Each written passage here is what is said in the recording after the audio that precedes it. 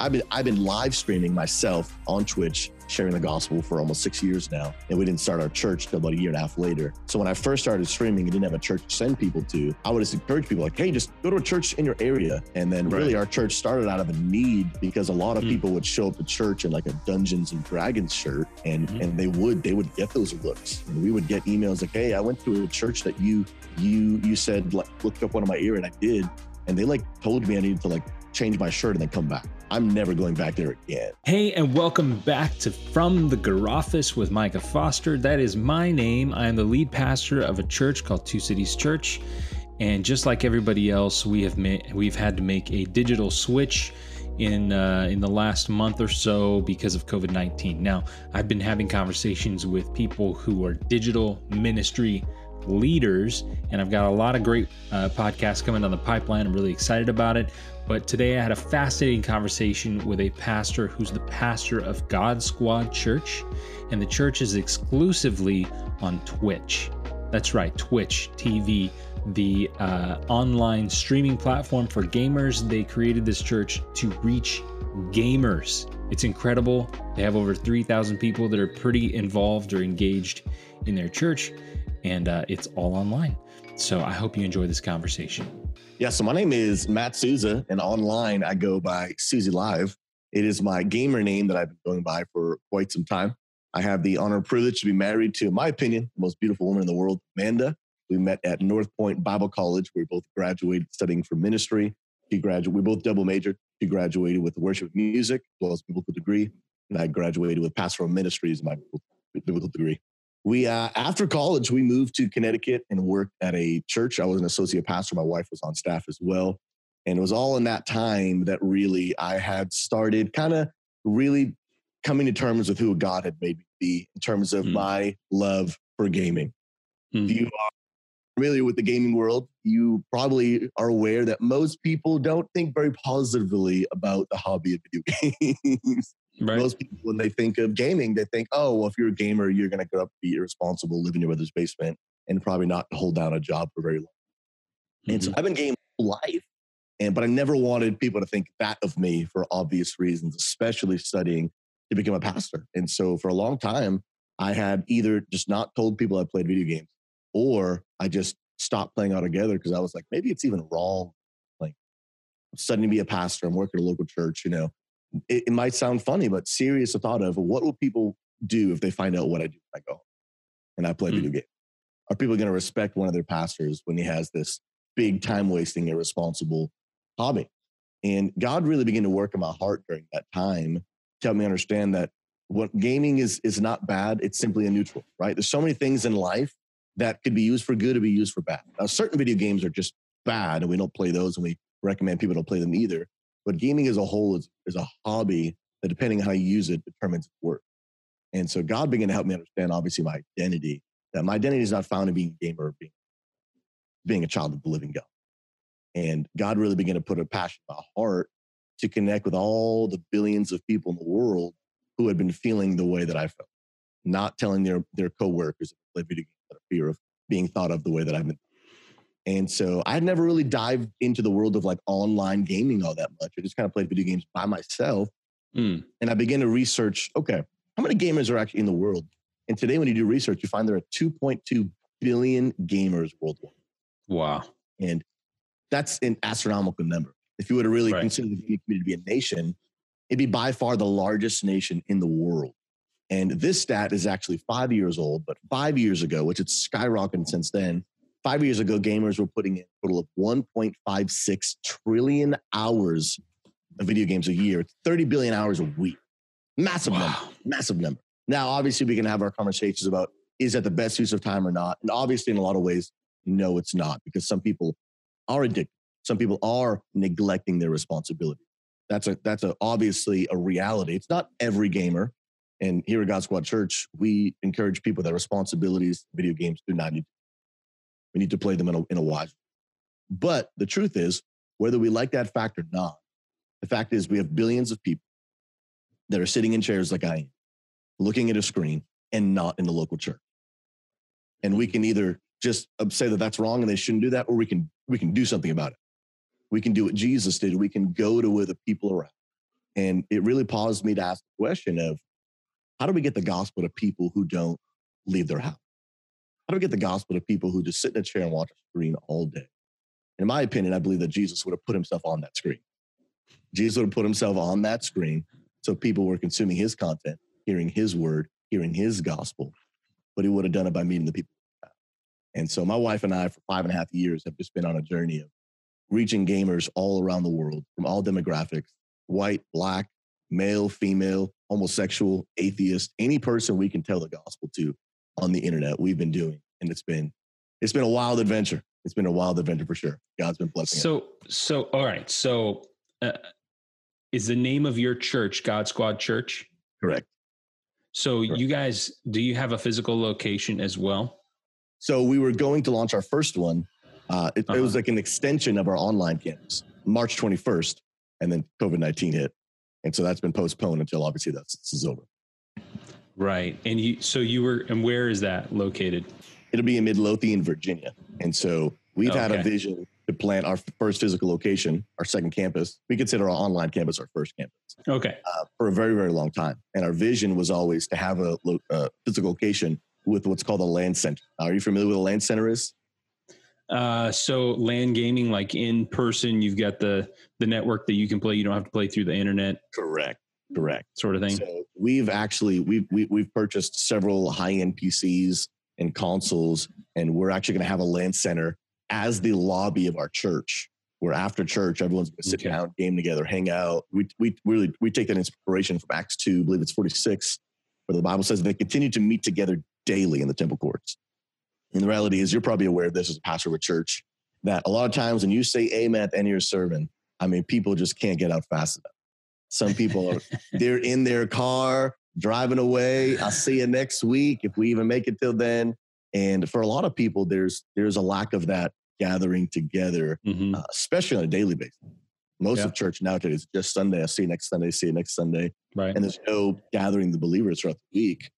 And that LAN center, that gaming, because that's what gamers do. They sit down, and it sounds awkward. It sounds weird, but while we're playing, Halo and Call of Duty and having action-packed games, like people are talking about life. Like, hey, so how's your marriage? Oh, it's going pretty well. Shoot that guy in the face. Hey, how are your kids doing? Hey, one of my kids is struggling. And they're having real life conversation while just kind of playing background music. And that's what's happening online. And that's what will be happening in our lobbies, a place for people to sit down and truly connect, play video games with their pastor, play video games with their friend, and give them a reason not to run out of the building on a Sunday, Saturday, right after service is over, to be able to connect together. So, I mean, I experienced a similar thing. What I tell our host team, our guest services, is that as soon as the service is over, I make a beeline for that door. Good for you. And I try to say bye to everybody. Even if we have guests halfway out through the building, I'll be like, thanks for coming. I'm like trying to get some sort of connection with the people before they leave, because I don't want people just to sit, in the row and then leave. I want them to have community, or at least have the opportunity for community. So yeah, I totally understand that. So, I think I play a little bit on my phone, right? So I've got, you're a casual gamer. I'm very casual, right? So very casual and don't have a lot of time for it, but little COD mobile, right? Little something like that. Nice. My son likes Fortnite, of course. He's 10. Yep. He loves Fortnite. So my question, and so obviously I don't have an issue playing violent games. Sure. Right. So even when I remember in my college days, it was Counter-Strike. Okay. So yeah, big game. And it was in the dorms. So we had a LAN network in the dorms basically. Right. Anyway. So my question to you is, and you probably get this all the time, or at least you have in the past at some point, the violent games. Sure. All right. So this is the number one concern of parents in gaming, besides the irresponsibility and addiction stuff that could come up. The number one concern of people is, okay, the violent acts that happen in the games. How are we reconciling, that with what we see in the world and what we don't want our kids to actually do, or what we don't want to actually do in the real world? For sure. Give you a chance to give your 2 cents on that. Yeah, 100%. Well, one, especially coming from a parent's perspective, one thing I want to encourage parents on is, one, if there are certain video games that you don't want your kids playing, you simply don't have to let them play it, right? Mm-hmm. There are certain video games that have, actually every video game has what's called an ESRB rating, which means a lot of these violent video games are rated M for mature, 17 plus. And so I definitely would encourage parents to do their research on the video games that their children are consuming, right? Especially as, for example, you said your son is 10 years old. If there was a violent video game that your son wanted to play and you didn't want to play it, not only can you not play it, he can't afford to get it, right? And so I definitely want to encourage parents. There are resources out there to look into the games that your children are consuming, because every parent has the right to determine what they want for their kid and what they don't want for their kid. So one, I would definitely encourage you to be checking those ESRB ratings. And if your son or daughter is not 17, you don't have to, obviously. You can recommend that they don't play it and not allow them to play it. But in terms of the whole violence in the video games, I think that video games have gotten a negative stigma as if video games are the only source of just violent content in the world. Mm-hmm. I mean, parents were sitting down and watching, action-packed movies with violence, but then don't associate the movies. It's just the video games that kind of get that bad rap. And to an extent, I do get that, because a movie might last an hour and 45 minutes, but they might play that video game for 100 hours over the course of 2 months' time. And so definitely want to be monitoring what your child is consuming. But I think just the violence needs to be broken down a little bit as to what type and why is there violence in the video game. I think even just biblically, we need to understand that there's a difference between killing and murder, that they're actually not the same. And so murder is a hate-filled, vengeance, rage-induced, motivated type of killing. And there's killing that goes on in video games that has nothing to do with anything I just said. For example, Fortnite. Your son plays Fortnite. He's not filled with rage and anger and, trying to get back at someone and shooting their head off with a shotgun and there's blood and gore going, right? That's not Fortnite at all. It's more of a sport. It's more of a who's got the best aim, who's got the best reaction time. And sure that there's killing going on, but it's not a murder type of killing. It's not a Grand Theft Auto type of killing, which is the game that I do not play or recommend people to play, where you are going out in the street, and I'm only mentioning one negative part of this game. You're going on the street and murdering innocent people who are just literally walking down the street with children, right? I don't think that's a godly behavior that God wants to, be engaging in. But Call of Duty Mobile is it's war. It's kill or be killed. It's really more of an activity at that point. And you have to look at the scriptures. The reality is, if the Bible were made into a video game, the Bible would be rated M for mature. There is so much content in the Bible that's not bad, but it might be something that you would not put in a PG movie. I mean, even The Passion of Christ was rated R, just for the blood and gore that's in the movie. Right. And we see throughout Scripture that there was acts of killing that happened in the Bible to accomplish the purpose of God. Right. I mean, they were wars. I mean, you can't read the story of David and there'd be no killing involved in it. But it was not hate-filled, vengeance, rage-induced, motivated murders that were going on. And I really believe that even today, God wants to use these video games that I believe are good, that don't have murder, but there might be some violence to accomplish his purposes. Literally, I play a game called Destiny 2, and every single day I get new people in, on average about 50 to 100 brand new people every day, sharing the gospel with them while I'm shooting people in the face playing Destiny 2. But I'm not filled with murder. I'm not filled with anger. It's just a fun sport, kill or be killed, and we're using it for God's glory. But I think it's all about, one, it's monitoring the content your children are consuming. Mm-hmm. And every teenager has a different maturity level. You could have two 14-year-olds, and one realizes this is a game, I shouldn't do this in real life, but the other might not grasp that so well. So parents, you need to know your individual child as well. What can my child actually handle? And then two, understanding that not every video game has that murder type of violence going on, and knowing that difference, I think, is crucial as well. Right. Well, I bet you've heard that a lot. Like, you've talked to a lot of people who have asked you similar questions, and you've preached on it and you've shared it. I'm like 100 times. I am way over 100 times, but I appreciate you taking the time to talk through it with me now. So let me turn my attention to this. All right. So I got some questions. Yeah. Let me pull them up over here, because in this current state where many of us live under stay-at-home orders, or essential workers only, or leaving house, or only leave house for essential things, your model of ministry is, how has that impacted your model of ministry, I would say?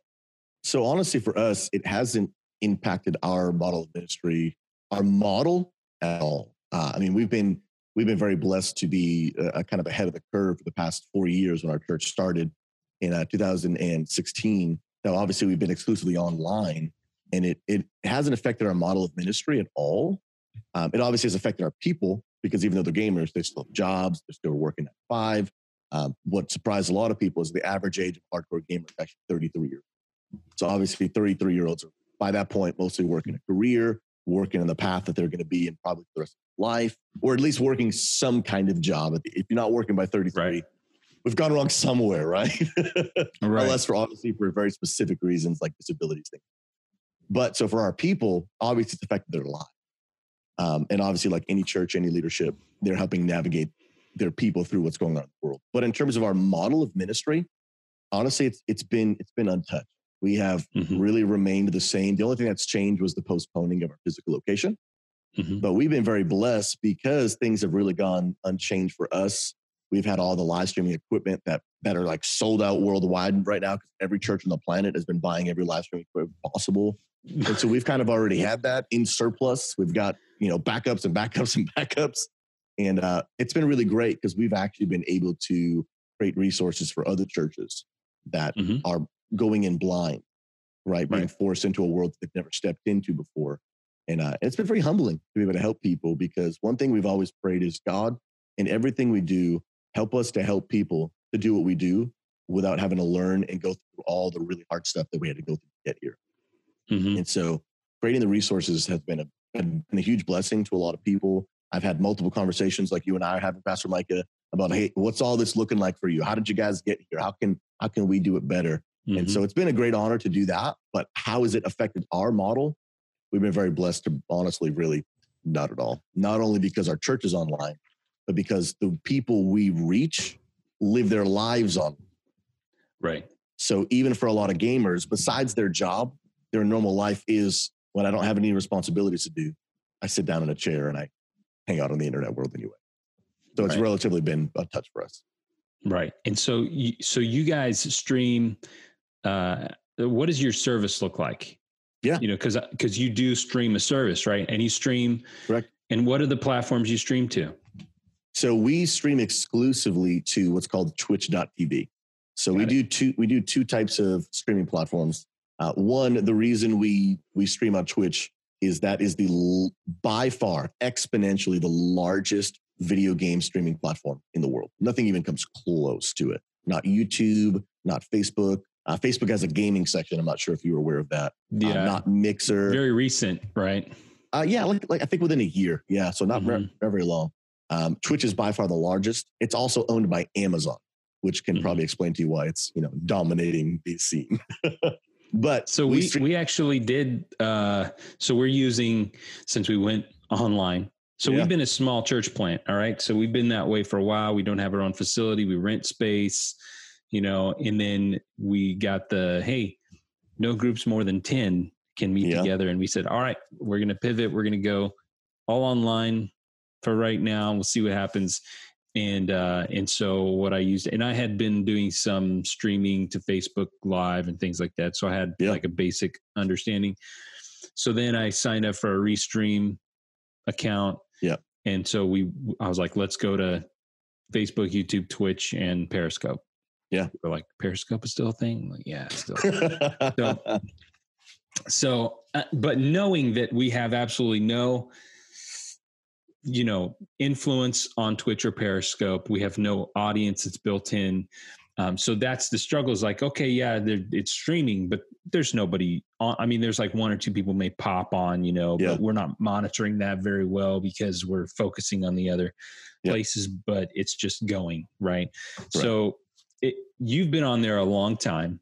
Yeah. And you mentioned it's the biggest gaming streaming platform, right? And there are more and more young enthusiasts who would love to be full-time game streamers, which is probably, it's like, it's such, I think that's a hard thing to get to, the full-time thing. You got to have a pretty good, audience. It's like a professional musician, a professional athlete. Like Correct. the amount of people aspiring to it is a lot, and the amount of people who make it is small, right? Yeah. Just like any sort of thing like that. So, but there's a lot of people on there, and there's a lot of teenagers on there that are just getting into it, and that sort of thing. But what do you see other people using Twitch at all in any other way? Or do you feel that it's pretty much going to remain a gaming platform? No. So actually, this is a shift that Amazon has made. I think maybe about a year and a half, maybe 2 years ago, they started changing everything. It was actually when Amazon bought Twitch. Amazon has not always owned Twitch. And I think they brought a lot of really, really good change, because before it was against the rules to do anything other than video game content. It was against the rules. So kind of to backtrack and answer your question, because I'll tie it into this question. Sure. Our services look very, very similar to your normal service. We open up, we got worship, words on the screen. We have a time of offering. We have a message where, I try to do what I believe Jesus did. He spoke in a way that people can understand. I use a lot of video game analogies to help teach the scriptures that I'm teaching. But it's very, very similar to your normal service. Some things that we might do that are different is, we add a lot of lighthearted humor to like our announcement videos, because that's, the gaming community is a very fun place to be. We do giveaways every week as an outreach to bring in new people. But overall, honestly, it's very, very similar to your typical, even physical service. And now our service, since everyone's online, probably doesn't look much different. In terms of the format, we do things that I think are very, very important to live streaming services that would make ours different. But in terms of format, it probably looks very similar to what most people would look at. But before they made that change, it looked very different. The format was similar, but we had to have some type of video games on the screen at all times. Oh, wow. So we would have, it was very bizarre. We were experimenting with new ideas. On our first service, I stood in front of a green screen and the whole background was just video game play, because we have to obey the rules. Otherwise we're going to get banned. But we have to have our, our message and our worship. And so like even during worship in the corner, there'd be like just a small little box of just like Halo gameplay, because it just needed to be on the screen. So like people are getting shot by snipers in the middle of war. So that was an interesting, phase. You talk about, I'm sure you had some interesting songs with lyrics about, the blessed blood or something, and someone's getting shot, and you just imagine like someone like coming in and being like, what is happening right here? And someone's singing about blood. Oh, that was funny. Yeah. But the service format is very similar to a traditional format of a church. It's just being streamed, and then you have some fun, which a lot of churches are doing. Yeah. Have some fun with the announcements, have some fun in the beginning, sort of thing. Yep. And then you use a lot of gaming analogies to help connect with your audience, since they're already plugged into that. They already know that. You just know your audience. Correct. You are your audience. So you're already there.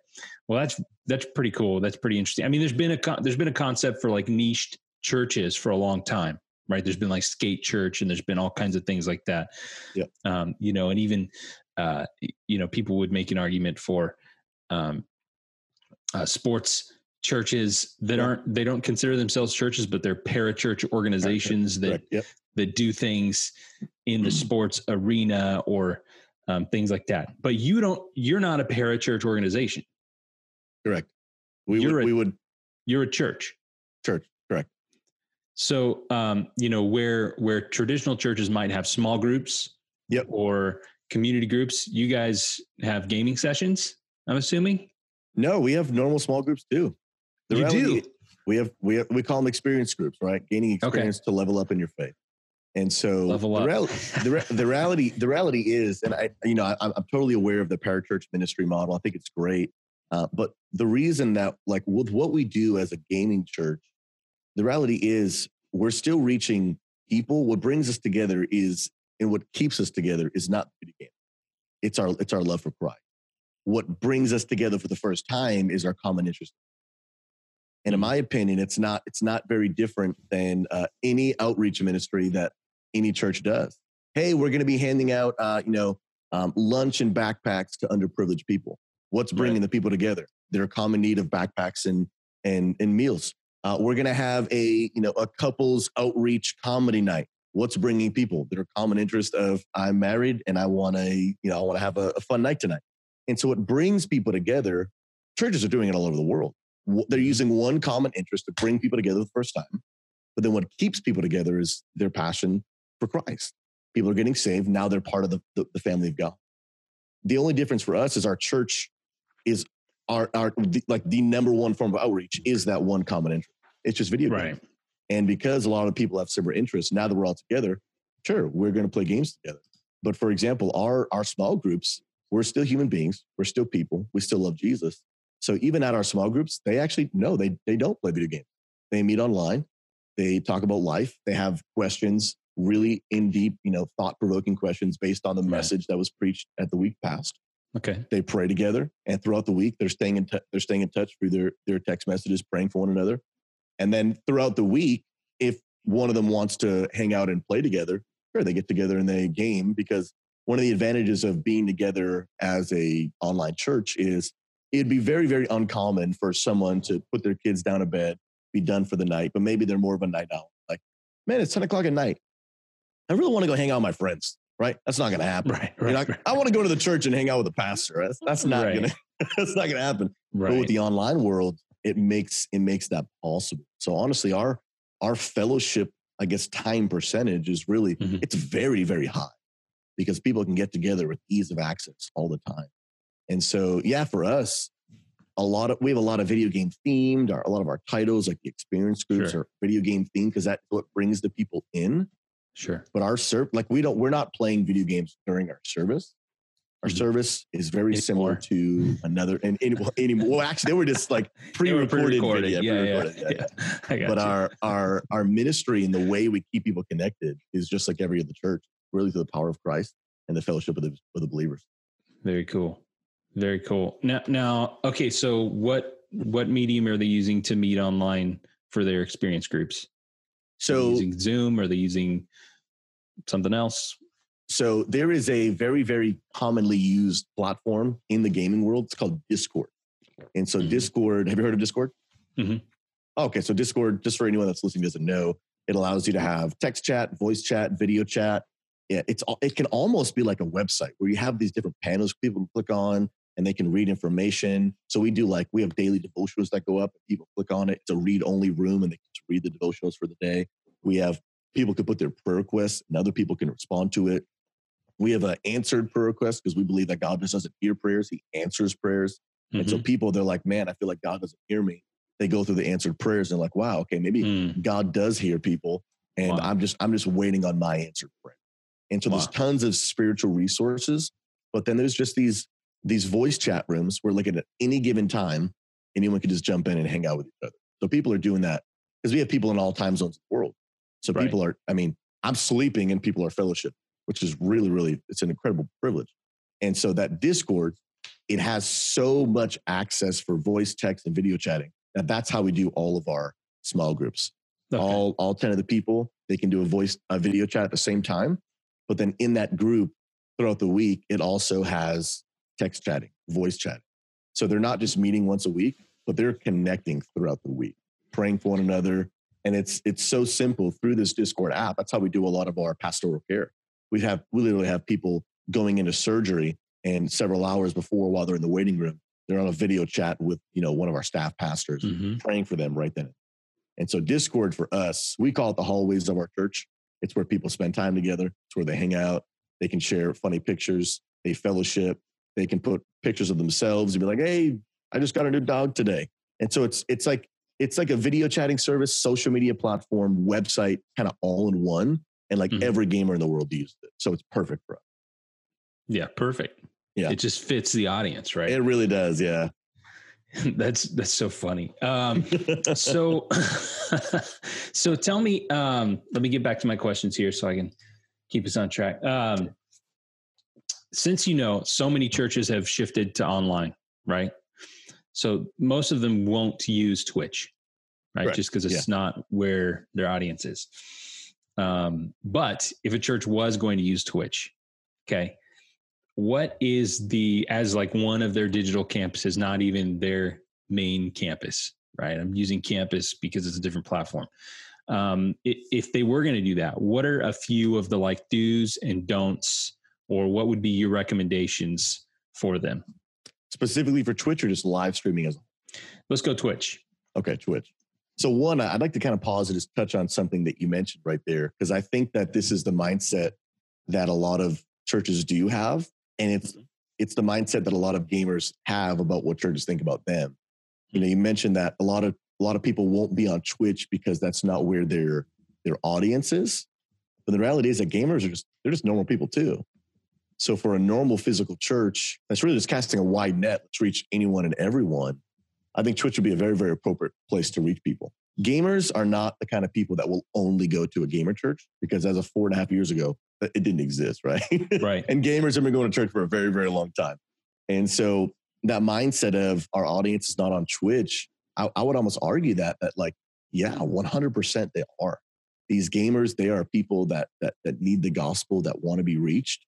The only difficult part is gamers, because of that mindset, think that normal churches, will call them, which is nothing wrong with it. The local church, non-gamer churches are incredible, the hope of the world.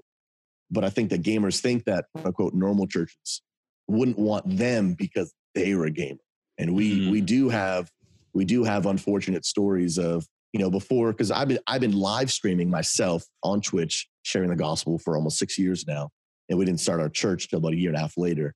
So when I first started streaming and didn't have a church to send people to, I would just encourage people like, hey, just go to a church in your area. And then really our church started out of a need, because a lot of people would show up to church in like a Dungeons and Dragons shirt, and they would get those looks, and we would get emails like, hey, I went to a church that you said, like, look up one of my ear, and I did. And they like told me I needed to like change my shirt and then come back. And so I'm never going back there again.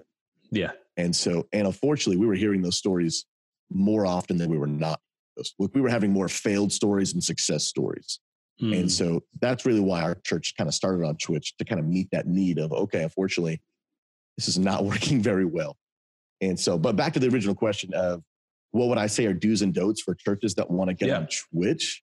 Honestly, they're going to be very similar for just live streaming in general. Twitch is not very different than just any live streaming platform. The only difference is most of the people that are watching are probably going to be gamers. And so a lot of the principles are going to be kind of universal. One, you definitely want to make sure that your service is interactive. And I think this is something that every church can benefit from right now. Up until coronavirus hit, there were thousands of churches doing live stream. But what it was the camera was in the back of the room. You just watch what we're doing.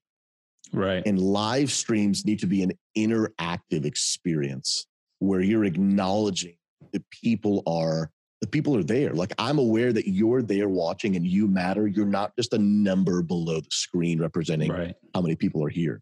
So Twitch, that's what Twitch is all day. It's very interactive. It's a chat. I'm reading the chat. I'm engaged with people. And so when you're doing services on Twitch or really any live stream platform, I would encourage you to incorporate engaging moments where literally I walk on stage with my phone in my hand and I see the chat. Yo, what's up? You know, fill in the names. It's good to see you. God bless you. I'm also seeing some names that I don't recognize, which means we got people here for the first time. It's good to see you. And the person on the other side of the screen is going, oh, okay, this isn't a YouTube video. Yeah. This is a live, engaged experience. My pastor, staff pastor, whatever it may be, just acknowledge that I'm here. I matter. I'm real. And so even just during after the first song of worship, we have a person walk up and do the greeting. And he's saying hi to everyone. He's acknowledging, hey, I know that you guys are watching from home. And it's just a little comments of like watching a service online shouldn't feel like a podcast. It shouldn't feel like a YouTube video. Because if that's the case, what's the point of showing up for the live experience rather than just catching the VOD, the past recording later, right? Yeah. So at that point, if our service is not engaging and interactive, then no, I don't really want to wake up at 9. I could just watch it at 4:30. It feel the same anyway. You know what I mean? I can watch it. Right. There's no point of us all gathering together because we're not engaged. We're not talking to one another. And so having elements of your service that are engaging, interacting, acknowledging the people there, reading their names, I think very, very, very important. Also getting proper moderation in the chat is very, very important. We'd love to believe that the internet is a great, kind, and safe place, but unfortunately, it is not. It is not. We call them keyboard warriors, people that would say things online they would never say to your face. Yep. And that will happen in your services, and some of it can be very, very inappropriate. And so you definitely want to have people not only there to be police and delete comments, but when trolls, those are the people that come into cause chaos. When trolls enter your stream, it is an outrageous opportunity for ministry. We have an incredibly high success rate of the training of our mods when people do come in, try to disrupt the service, say really nasty, negative things. And literally, we've just trained our people. Like when someone says something bad in our chat, you will just see, like you need to come experience it. It's probably the most beautiful part of our service where someone says something so negative and you just see like 20, 30, 40 people be like, hey, I'm so glad you're here. God bless you. Now we've removed their ability to speak anymore. But, we're so glad you're here. And so we have what's called the timeouts over 10 minutes. They can't talk anymore. We have it's just not an instant timeout. Depends on what they said, who said it, what the motive. Context is important. But the amount of people that just start welcoming them. Wow. And depending on what the portion of the service, like if it's just the greeting time, like in one of our staff pastors, like they'll call them out like, hey man, hey, we see that you might be someone that here that, that you don't believe in what we believe, but hey, we're glad you're popping in. Hey, all's forgiven. No hard feelings. God bless you. Welcome. Hope you'll stick around for the rest of the service. And those people are just like, what did I just walk into? Right. Where am I? And most of the time, I'm not going to say it's every single person, but we have a very high success rate of those people turning around and being like, this is not at all what I thought. Mm-hmm. I need to see you. I need to see what. And those people will stick around and give their lives to follow Christ. But that starts with proper moderation, but not just police people that like delete, right? We want to delete, but then we want to encourage, we want to remove, and then we want to restore, right? That's kind of our process. Remove the comment, restore that person's trust and faith in our community. Let's reach them. And it's just, I think it's vital for live streaming, proper moderation. And I think a lot of churches just stop at the remove. Mm-hmm. There's okay, let's just delete the comment. Yeah. Well, keep everyone else safe, It's what you'd have to do in a physical situation. Yes, right. Correct. Because you cannot put them on timeout. You cannot remove their privileges to speak. Yeah. Right. You can infringe on their amendment rights online. Just kidding. But you can't do it in person. So they will just yell, or they'll, and so they have to physically be removed. Yeah. Few and far between, right? I mean, of course. And I've never even had that happen in person. There could be safety issues, they need to be removed for sure. Right. So it's a unique opportunity to show them love, acceptance without compromising your community. Yeah. And having a negative impact on everybody else. Whereas you just couldn't do it in person. It just wouldn't be the same. Yeah. Now, I really appreciate your pushback to me on telling me, people are on there that you don't know are on there. I think that's stuff we need to hear. Like that stuff, the shift, the mind frame shift and all that stuff. I think that's stuff that's really important to understand and hear for all kinds of churches, because here's the thing that's going to happen, right? So areas are going to start opening up again. Stay-at-home orders are going to go away. The innovation that the church has right now is going to dial down quite a bit. All those sorts of things. The concentration on communicating and live streaming and all that sort of stuff through the internet is going to just peel way back. There's probably even going to be a negative reaction to it from some people. Like, I'm sick of being online. I hate it. Yeah. I'm going to fast for a year from Instagram or whatever. And because they're like, I hate being on screens because I'm on screen all day for work and I'm on all, whatever. So I think there's going to be quite a dial back from churches on what they're able to do or what they're going to do. Now you are dialing up, trying to dial up your physical presence as well, right? So you're going backwards from not backwards in like a negative sense, but just like you're doing reverse, it the opposite way of what most people do. Now, what is the impact you think that opening up a physical location will do to your original campus? Do you think it will have an impact at all? Yeah, I do. And so it's been something we've had to kind of intentionally navigate through. One, with what we communicate, and just the terminology that we use. One, we've been very, very careful to not say we're starting a church, because we're not, right? We've already started a church online. We've reached thousands of people, and those people matter. And it's very easy for all those people online to feel like, oh, well, now they're starting a real church. Right. And what we've been doing online all this time has just been kind of a fake thing because we couldn't afford to have a building. And so that is completely untrue. So we've been very, very intentional to communicate. We're starting a second location. So we're moving forward. We're not moving backwards. We're adding something new. We're growing and extending our church family, because it's very easy for people to feel like, because when you do it the other way around, it is, it's very easy to feel like you're less important. And so we've been very, very, very, very focused on, we need to create the exact same experience for both people, the exact same opportunity for pastoral care, the exact interaction for the people in person and online.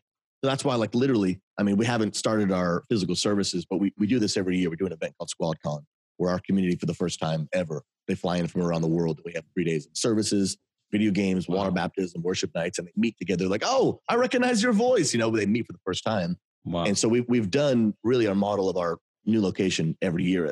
We're literally we're engaging the online audience while in the middle of the service. Mm-hmm. So we deliberately have portions of our service where, like I said, like, I'll walk up on stage with my phone and I'll say hi to the people. I'm acknowledging. It's just a skill that I've developed because I stream 8 hours a day, every single day, where I'm talking and reading comments at the same time. So I'm reading what my church is saying online while preaching. And so, and I can kind of play off. And it's good for me because no one's shouting amen back at me while I'm preaching, right? It's dead silence. So seeing the comments for the chat is very good. But I'll acknowledge, and sometimes what they'll say will spark a thought in my mind. The Holy Spirit will use it to answer a question, whatever it may be. And so even when we're in person, we are very, very much acknowledging the online presence. Because if we're not, then it just feels like, unfortunately, what a lot of the live stream services are, is the people in person are the real church. And we just stuck a camera in the back of it. Mm-hmm. And you people that are at home, y'all just watch what we're doing. And so we're very, very, very focused on not doing that. And so we've had to be intentional, because there even were some people like, oh man, like they're starting a real church now. Are we not going to matter as much? So it's definitely been something we've had to navigate through, because a new building, the land center, it seems very exciting and it can feel more important. The reality is it's not more important. Every person matters no matter what camp. Right. And, I was curious because I wondered if you were going to do them at the same time, or if you were going to do a online service differently than the in-person portion. You know what I'm saying? And we talked about that for a little while. Yeah. Because we tried to, because we asked ourselves the question of, can we have one service that really meets the needs of both? And I'll be honest, we almost were like, no, I don't think we can. And we might need to have 2 services. But then I just told our staff, I was like, I just don't know if I can wrap my mind around the thought that God's not big enough to figure this thing out. I don't know if we can just say, well, no, God's not smart enough to figure out a way to make both services fit both people. And so we just prayed, thought real hard, got creative, kind of like what COVID's forcing people to do right now. Get innovative when you're trying to solve a really hard problem. I think difficulties make you more innovative than ever before. And so we did. We trialed and error, and some of our services were a little wonky. We felt it was more heavily attentive towards physical. Then we went the other extreme. It's almost like the people in the room didn't matter. But then we started kind of finding our sweet spot. And now we just have one service for both. We do rebroadcast our service again at night, where the worship and the sermon are pre-recorded, but everything else is done live, reading the offering. It's got elements, but that one is geared just towards the online. We will not have a second physical service at night. Right. So quick question. You mentioned pastoral staff. How many people are on your staff? So we have both paid and volunteer staff right now, full-time staff. So I'm interesting. So technically my role as the pastor is very, very unique. So technically by trade, I'm a full-time video game broadcaster. I'm a full-time Twitch partner. And so about 8 hours a day, I live broadcast on Twitch, which is very, very unique, where I'm getting outrageous amounts of evangelism outreach. Just literally meeting. I interact with almost an average of 1,000 individual people every day in my live broadcast, and we give God thanks. About probably 200 of those people are new every day, which is incredible. No, I'm not going to say that every single one of them gets saved because part of our church, but they're exposed to our community and hearing the gospel, which is really cool. You're talking to 1,000 people a day. About, yeah. So, I mean, you just think about the average pastor of any size church, and they're not talking to 1,000 individuals a day. Like they're not having that opportunity. They could be in their community like all day long and not run into 1,000 people that they can talk to, depending on where they live. Yeah. So that's just really interesting. Keep going. So for my job, I'm doing a lot of live broadcasts. Like right when we end this podcast, I'll be going live on broadcast. Right. Live on stream today. So a lot of my responsibilities are really, really leading the vision direction of the church. Right. So I'm preparing our sermons because I believe that the sermon steers the ship. Right.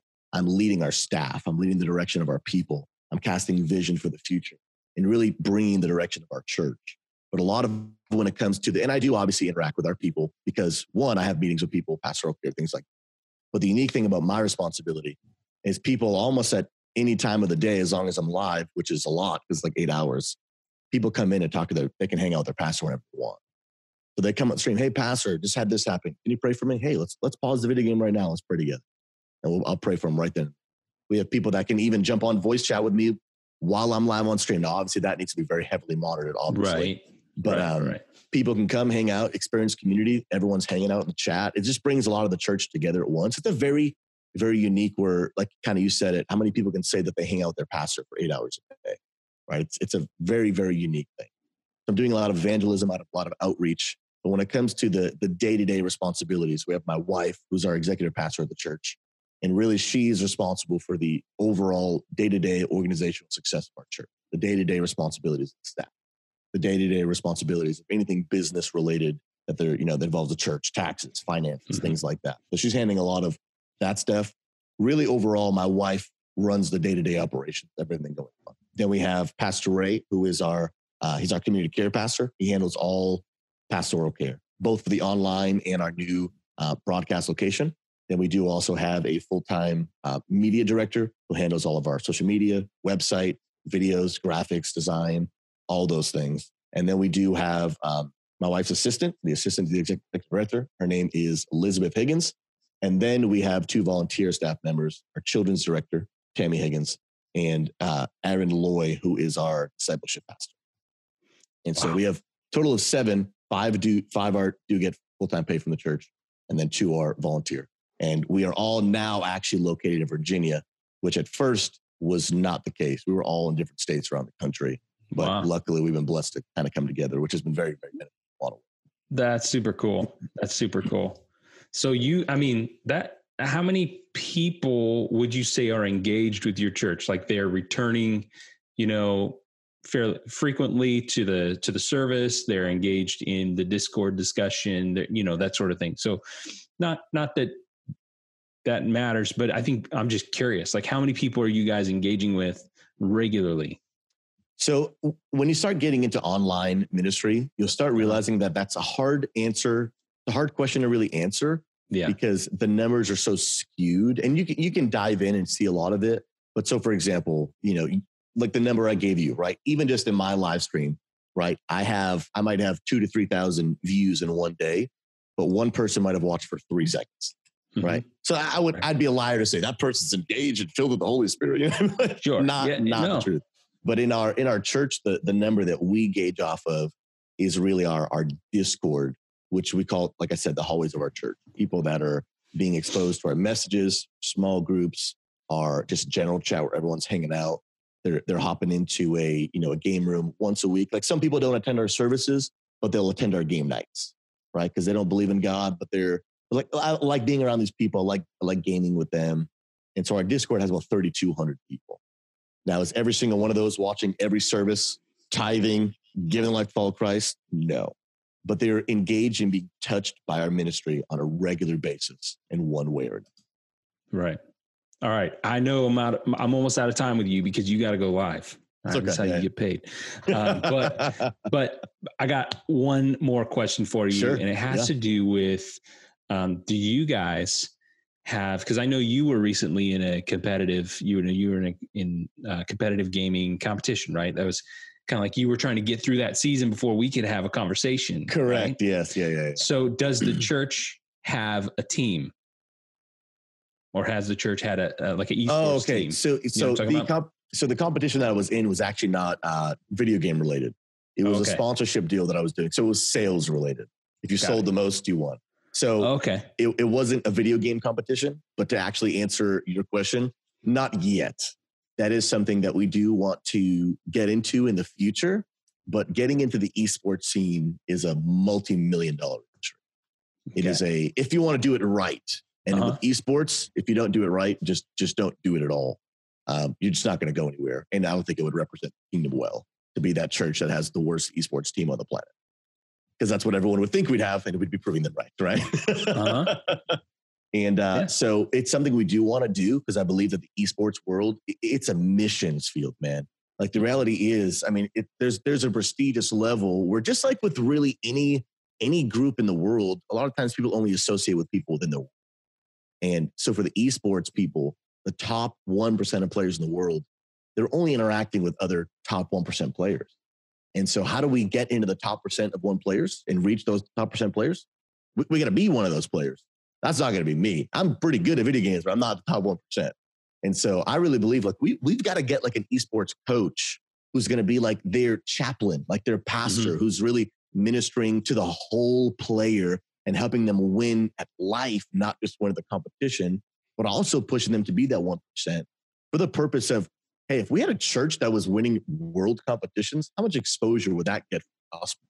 Right. If we had those individual players who were missional minded and not just, I got to win the competition, but I got to win souls in the locker room when I'm sitting back there with the other players and I'm on stage, I'm building relationships, when we're practicing together online, being intentional to reach those people, because those people won't watch my stream because my gameplay, it's just not on their level.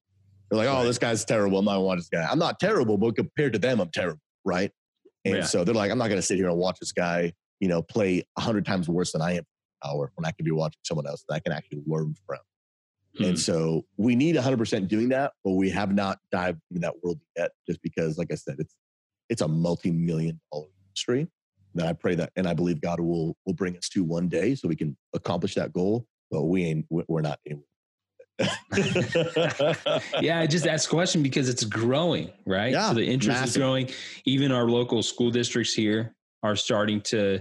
There's plans for an esports arena at one of the schools because it's gonna start to become people are gonna start to see it as an option. Instead of like, hey, Tommy, you want to play baseball? You want to play soccer? You want to play video game? Like you want to be in band? It's going to be seen as something, an extracurricular or something. And it's going to be seen that, and there's going to be more and more universities offering scholarships or partial scholarships for their esports teams. It's minimal right now, but it's growing. So, so that's the reason I asked the question, is just because it's a growing sector, it's a growing community, and I can see that there's opportunity there for the kingdom. So massive opportunity. That's it, man. Well, thanks, man. I really appreciate you taking the time out of your busy schedule. I know you're in front of a screen a lot, so taking another hour and adding it in front of the screen and taking it away from whatever else you'd be doing right now. I really appreciate that. I'm going to be posting this podcast probably in about a week or so. I'll let you know. Yeah. And hopefully it's helpful to somebody who's out there who's trying to figure out how to do live streaming, do ministry online, something like that. I mean, people have been doing online ministry for a long time. It's just been seen, I think, as a less than ministry. I remember way back when Life Church started a virtual campus. I can't remember what it was called, the service. It was like people would go in and they would have avatars and they would walk into a building and they would sit down in a church in this online world. And, it was totally bizarre. but it was like Oh, yeah. a total experiment into online church, what that would be like. And I'm glad that we didn't live there. I'm glad that we didn't stop there in terms of like, hey, I'm going to go into this pretend building and sit down in this pretend pew and watch this screen of an actual person. And we've figured out better ways to do that. But it's been seen as less than. And I appreciate you pioneering, and letting us learn from you and letting all of us learn from you. And hopefully more and more people can utilize their gifts, whatever they may be, to reach kind of people like them online, because so many people are living there. I'm just telling you, I'm going to have a conversation. It's truth. It's going to come out later, but I'm going to have a conversation tomorrow with a friend of mine who's been doing something called Insta Church Live, where they've been doing live streaming churches on Instagram. And then recently he started doing it to Twitch and also YouTube. And nice. So he's doing a bunch. And on Easter, they had over 1,000 people watching Instagram alone. So he lives in Hawaii. He used to live here locally in California. And so I remember when he started, I kind of went to one of their first live recordings, and then he had to move to Hawaii, and he had to move to Hawaii. So, so now they're streaming different time zones. So it's really interesting to see, but it's just him and his wife, it's just two people, and they're trying to figure out how to make it work. Wow. Financially and all that kind of stuff, but they're reaching a lot of people, and their services are like 12 minutes. It's like a song, a message, and a prayer. Wow. And that's it. And then he releases like little snippets of content all the time, and all that stuff. But anyway, something you should check out too. That's pretty cool. Check it out. Yeah. Yeah. But man, thank you so much for hanging out with me. I really appreciate it. No, and thank you for the opportunity. It's been an honor. Yeah. No, I really do appreciate it. From all the way from California. Good luck. God bless you. I hope that you are blessed so much more. And keep it going, man. Keep it going. Pastor Mike, it's good to talk to you. God bless you, my friend. Bye-bye. Appreciate it. All right, bye. Well, thank you so much for joining us and watching or listening to this entire episode. Just to let you know, my wife and I also own a virtual assistant agency called dreamsupport.club. That is the website, dreamsupport.club. So if you need some virtual assistant help, if you need some help with administration, with your business, or anything that you are trying to tackle, whether it's a dream or a profession, we want to support you. We want to help you. So go to that website, check it out, drop us a line if you have any more questions. God bless you, and I hope to see you next time from the Garoffice.